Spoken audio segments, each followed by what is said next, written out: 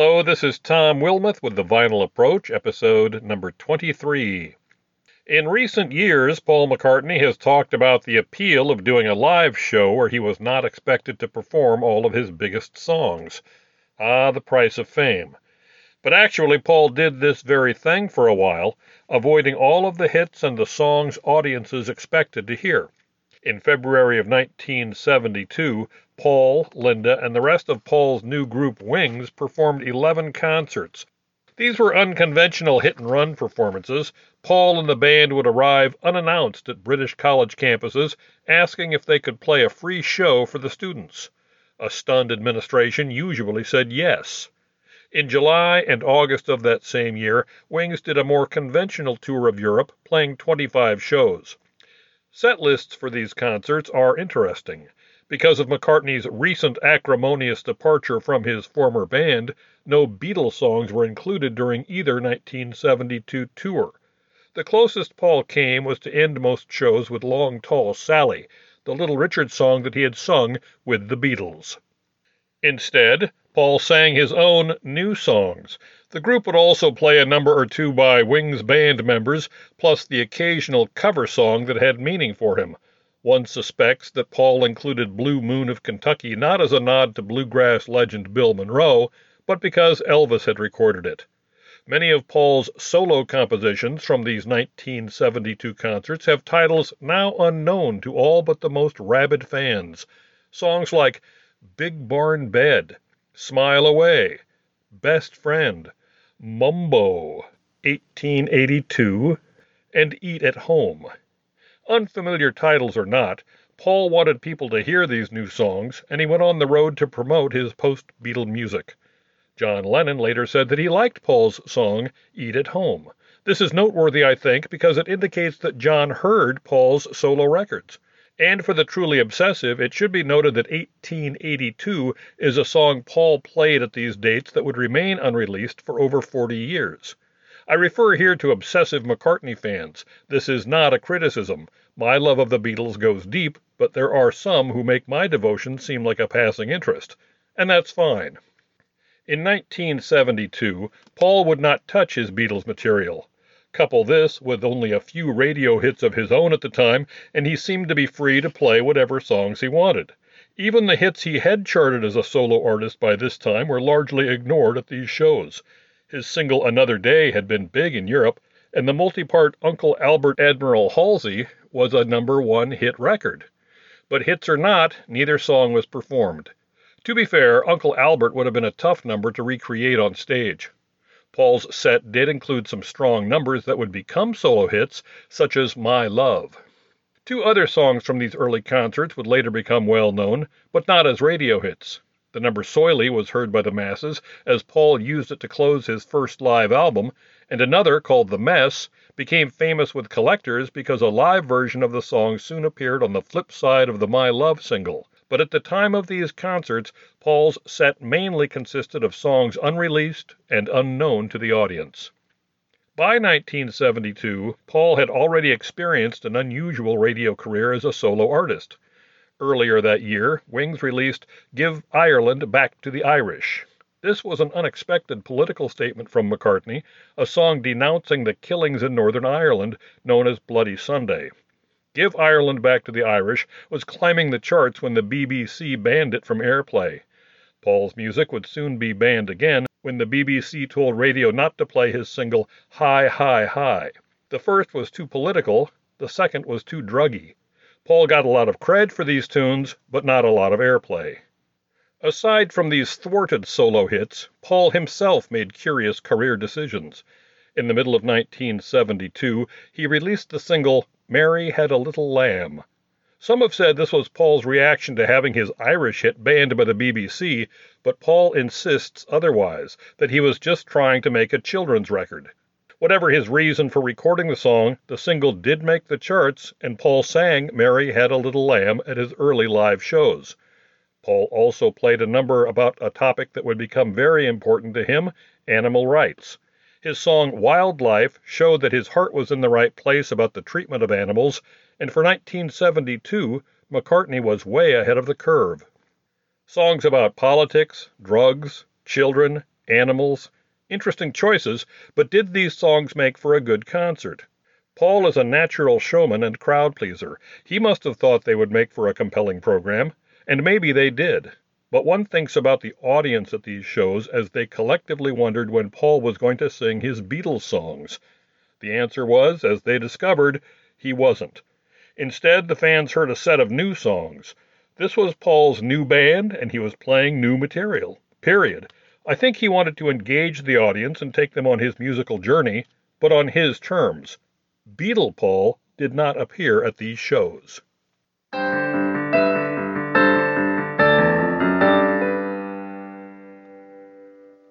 Paul McCartney and Wings first toured the United States in 1976. Many fans thought these concerts were his first shows since the Beatles broke up, myself included. This is understandable, I think, since all of his previous concerts were in Europe, and the internet was not yet flashing information updates into the laps of all interested parties. But as discussed, Paul had been playing live shows without the Beatles since 1972, first by barnstorming college campuses, and then with full-on tours of Europe. The world tour that brought Paul to the States began in England in the fall of 1975, and these were Paul's first live shows in over 2 years. As this new tour did include the United States, it was an important one for Paul. The Beatles' last U.S. concert was in August 1966. This was a mere 10 years before, but to those who lived through it, that decade seemed more like a century. The Beatles themselves had been through a lot. 1966 was pre-Sgt. Pepper, pre-Yoko, pre-White Album, pre-manager Brian Epstein's death, pre-Maharishi, pre-Abbey Road, and pre-breakup with its aftermath of solo projects. 1966 seemed closer to the Civil War than to the mid-1970s. But now Paul was coming stateside, and everybody was excited. His Wings tour hit the U.S. in early May 1976 and stayed through late June. It was a big deal. Of the 30 songs played at these shows, only 5 were Beatle numbers. American audiences grumbled about this a bit, but 5 songs were a gift compared to earlier tours. When Paul left the road in 1973, his set still included no Beatle numbers. Now he was either softening his attitude towards his past or bowing to pressure to perform a few of these songs. Maybe Paul was influenced by audience reaction to bandmate George's 1974 American tour, where Harrison had included very few Beatles songs in his set. In spite of singing the 5 songs from his Beatle days, Paul stayed true to his new band. Denny Laine was given a solo number, but at least he sang a hit song that the crowd would remember called Go Now. Gone, though, were the Linda McCartney features that had been included on earlier tours. This show was wall-to-wall Paul. As a showman, it might have been tempting for him to end these American concerts by singing surefire crowd pleasers like Hey Jude and Get Back, but Paul avoided the easy path. He played his new material to the very end of each show, closing the night with a song the American audience had never even heard before, Soily. That's guts. Or let's call it confidence. Since 1989, Paul McCartney has toured the world many times under his own name. The Wings moniker has been decommissioned, and he no longer seems to find it necessary to prove himself as a solo artist. Paul appears to have made peace with, if not embraced, his famous past. Now, instead of avoiding the Beatles catalog, every new tour finds him searching out fresh songs by the Fabs that he has not yet performed in concert. The change from ignoring the Beatles songbook to celebrating it came quickly. When Paul toured in 1979, he had only 4 Beatle numbers in his show. A decade later, his 30-song concert included 15 from the Beatle catalog and 2 covers, half the set. That's quite a switch, and a percentage that holds true to this day. The one time I saw him in 2013, there was plenty of Paul's own material, but he wasn't shying away from the Beatle book, and he appeared equally happy whether playing the Wings hit Junior's Farm or the White Album pre-metal rocker Helter Skelter. Was it the 1980 death of John Lennon that made Paul reassess and maybe come to terms with his Beatles past? I don't know. I opened this episode citing Paul's good-natured complaint that he feels somewhat trapped, being obligated to play certain songs at each concert, like Live and Let Die and Yesterday. I find this lament telling, as I have always taken an interest in what non-hits Paul includes in his meticulously planned live shows. McCartney has well documented his own concert outings, releasing more than half a dozen live albums. From these releases, some years back I put together a CD of songs he had performed in concert that were not hits. I called the collection Paul's Picks. I felt these were the songs that Paul wanted us to hear from his post-Beatles career, even though they didn't make it onto the radio. A few choices are promotional in nature. That is, they are songs that were out as singles at the time of the tour, but failed to chart. Most, though, are album tracks Paul seemed to think highly of. The songs that make up my Paul's Picks CD are pulled from his more recent live releases, meaning since 1990. I include the lesser-known jewels We Got Married and Put Her There, but my set also includes what I feel were questionable inclusions in Paul's live show, such as Biker Like an Icon. The CD is more than listenable and mainly enjoyable, but I would not use my Paul's Picks collection to convince someone of McCartney's viability as a solo artist. Even so, I like it fine. Pop over to the house and we'll listen to it. Today's Vinyl Approach is an example of a podcast script that took on a life of its own. I had originally meant to profile 3 or 4 artists discussing how their big hits had become a trap for them at concert appearances.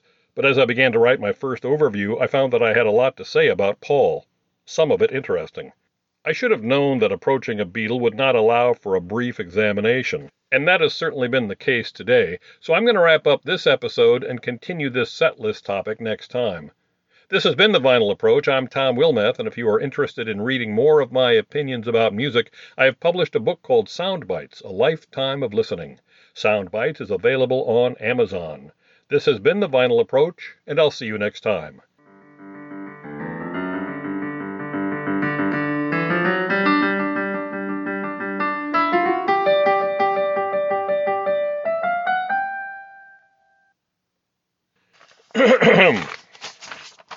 Okay, we clear? Okay, well, that's pretty much the podcast. There were a couple of points that I wanted to make, but feared would take me too far off course. So let's consider the following to be bonus tracks. The first has to do with Paul's record, Give Ireland Back to the Irish. This was the first single released using the name of his new band, Wings. Give Ireland Back to the Irish was recorded immediately after the Bloody Sunday killings of January 1972, when British officers shot and killed 13 civil rights protesters. The single was released within the month of the murders. It's not known if Paul's hiring of Northern Irishman guitarist Henry McCullough had anything to do with Paul's decision to write the song. Give Ireland Back to the Irish was banned from radio in England for being too controversial. The single went to number 1 in Ireland. Politics and controversy from Paul. Oh yeah, John wasn't the only political Beatle. This shouldn't really come as a huge shock, though. Paul complained publicly when the Beatles were booked to perform in front of a segregated audience in Jacksonville, Florida. They refused. Paul told an interviewer that the Beatles were not accustomed to segregated audiences, and John reportedly said from the Jacksonville stage that the Beatles had never played for a segregated audience and they weren't going to start now. The group's contracts for future performances included a clause that prohibited audience separation by race, and this was in 1964. Asked about it in 1966, Paul called the idea of segregated audiences stupid, probably to the horror of Beatles manager Brian Epstein. I equate Paul's political single Give Ireland Back to the Irish with Crosby, Stills, Nash & Young's Ohio. Neil Young wrote this song only days after the Kent State campus shootings of May 4, 1970, when the Ohio National Guard shot student protesters. 4 were killed and 9 others injured. Within weeks, Crosby, Stills, Nash & Young recorded and released Ohio. Unlike Paul's Ireland single, Ohio was not banned by American radio, although some individual radio stations refused to play it. The record went to number 14 on American charts and did about the same in Canada and the Netherlands. It did not chart in Ireland.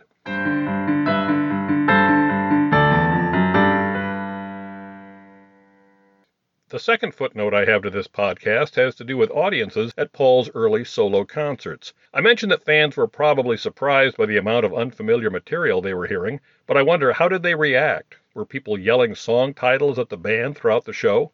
There are a few audience recordings from some of his 1972 dates, but the ones I have heard are of very low fidelity and don't provide much help.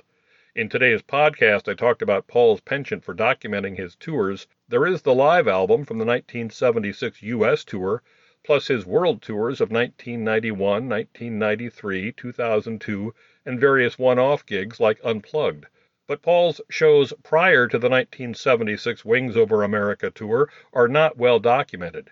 This is another reason why most thought the 1976 tour to be Paul's first solo outing.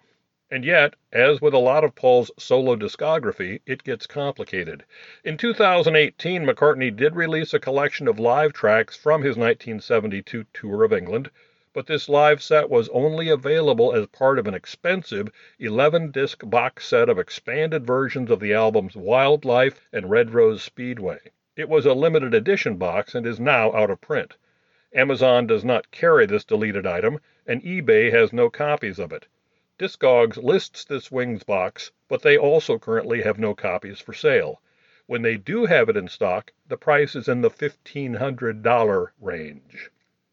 I would like to have that 1972 live material, but not enough to spend $1,500 to own the, quote, Paul McCartney Archive Collections Limited Super Deluxe Edition of a box set of two of McCartney's lesser releases. I am not alone in wishing that Paul would make this 20-song live collection from 1972 available as an individual release. But to repeat, Paul's track record of official releases as a solo artist has always been frustrating. Returning to the question, was Paul badgered by his first solo audiences to play Beatles songs? The officially released live material is taken from a variety of concert dates, so I am assuming that any Beatles song requests shouted at Wings have probably been edited from the tape. But as I say, I haven't heard it. Send me your copy. I promise to return it in good shape. And with those 2 points expanded upon, let's actually close out this edition of the Vinyl Approach. I'm still Tom Wilmoth, and thanks for listening.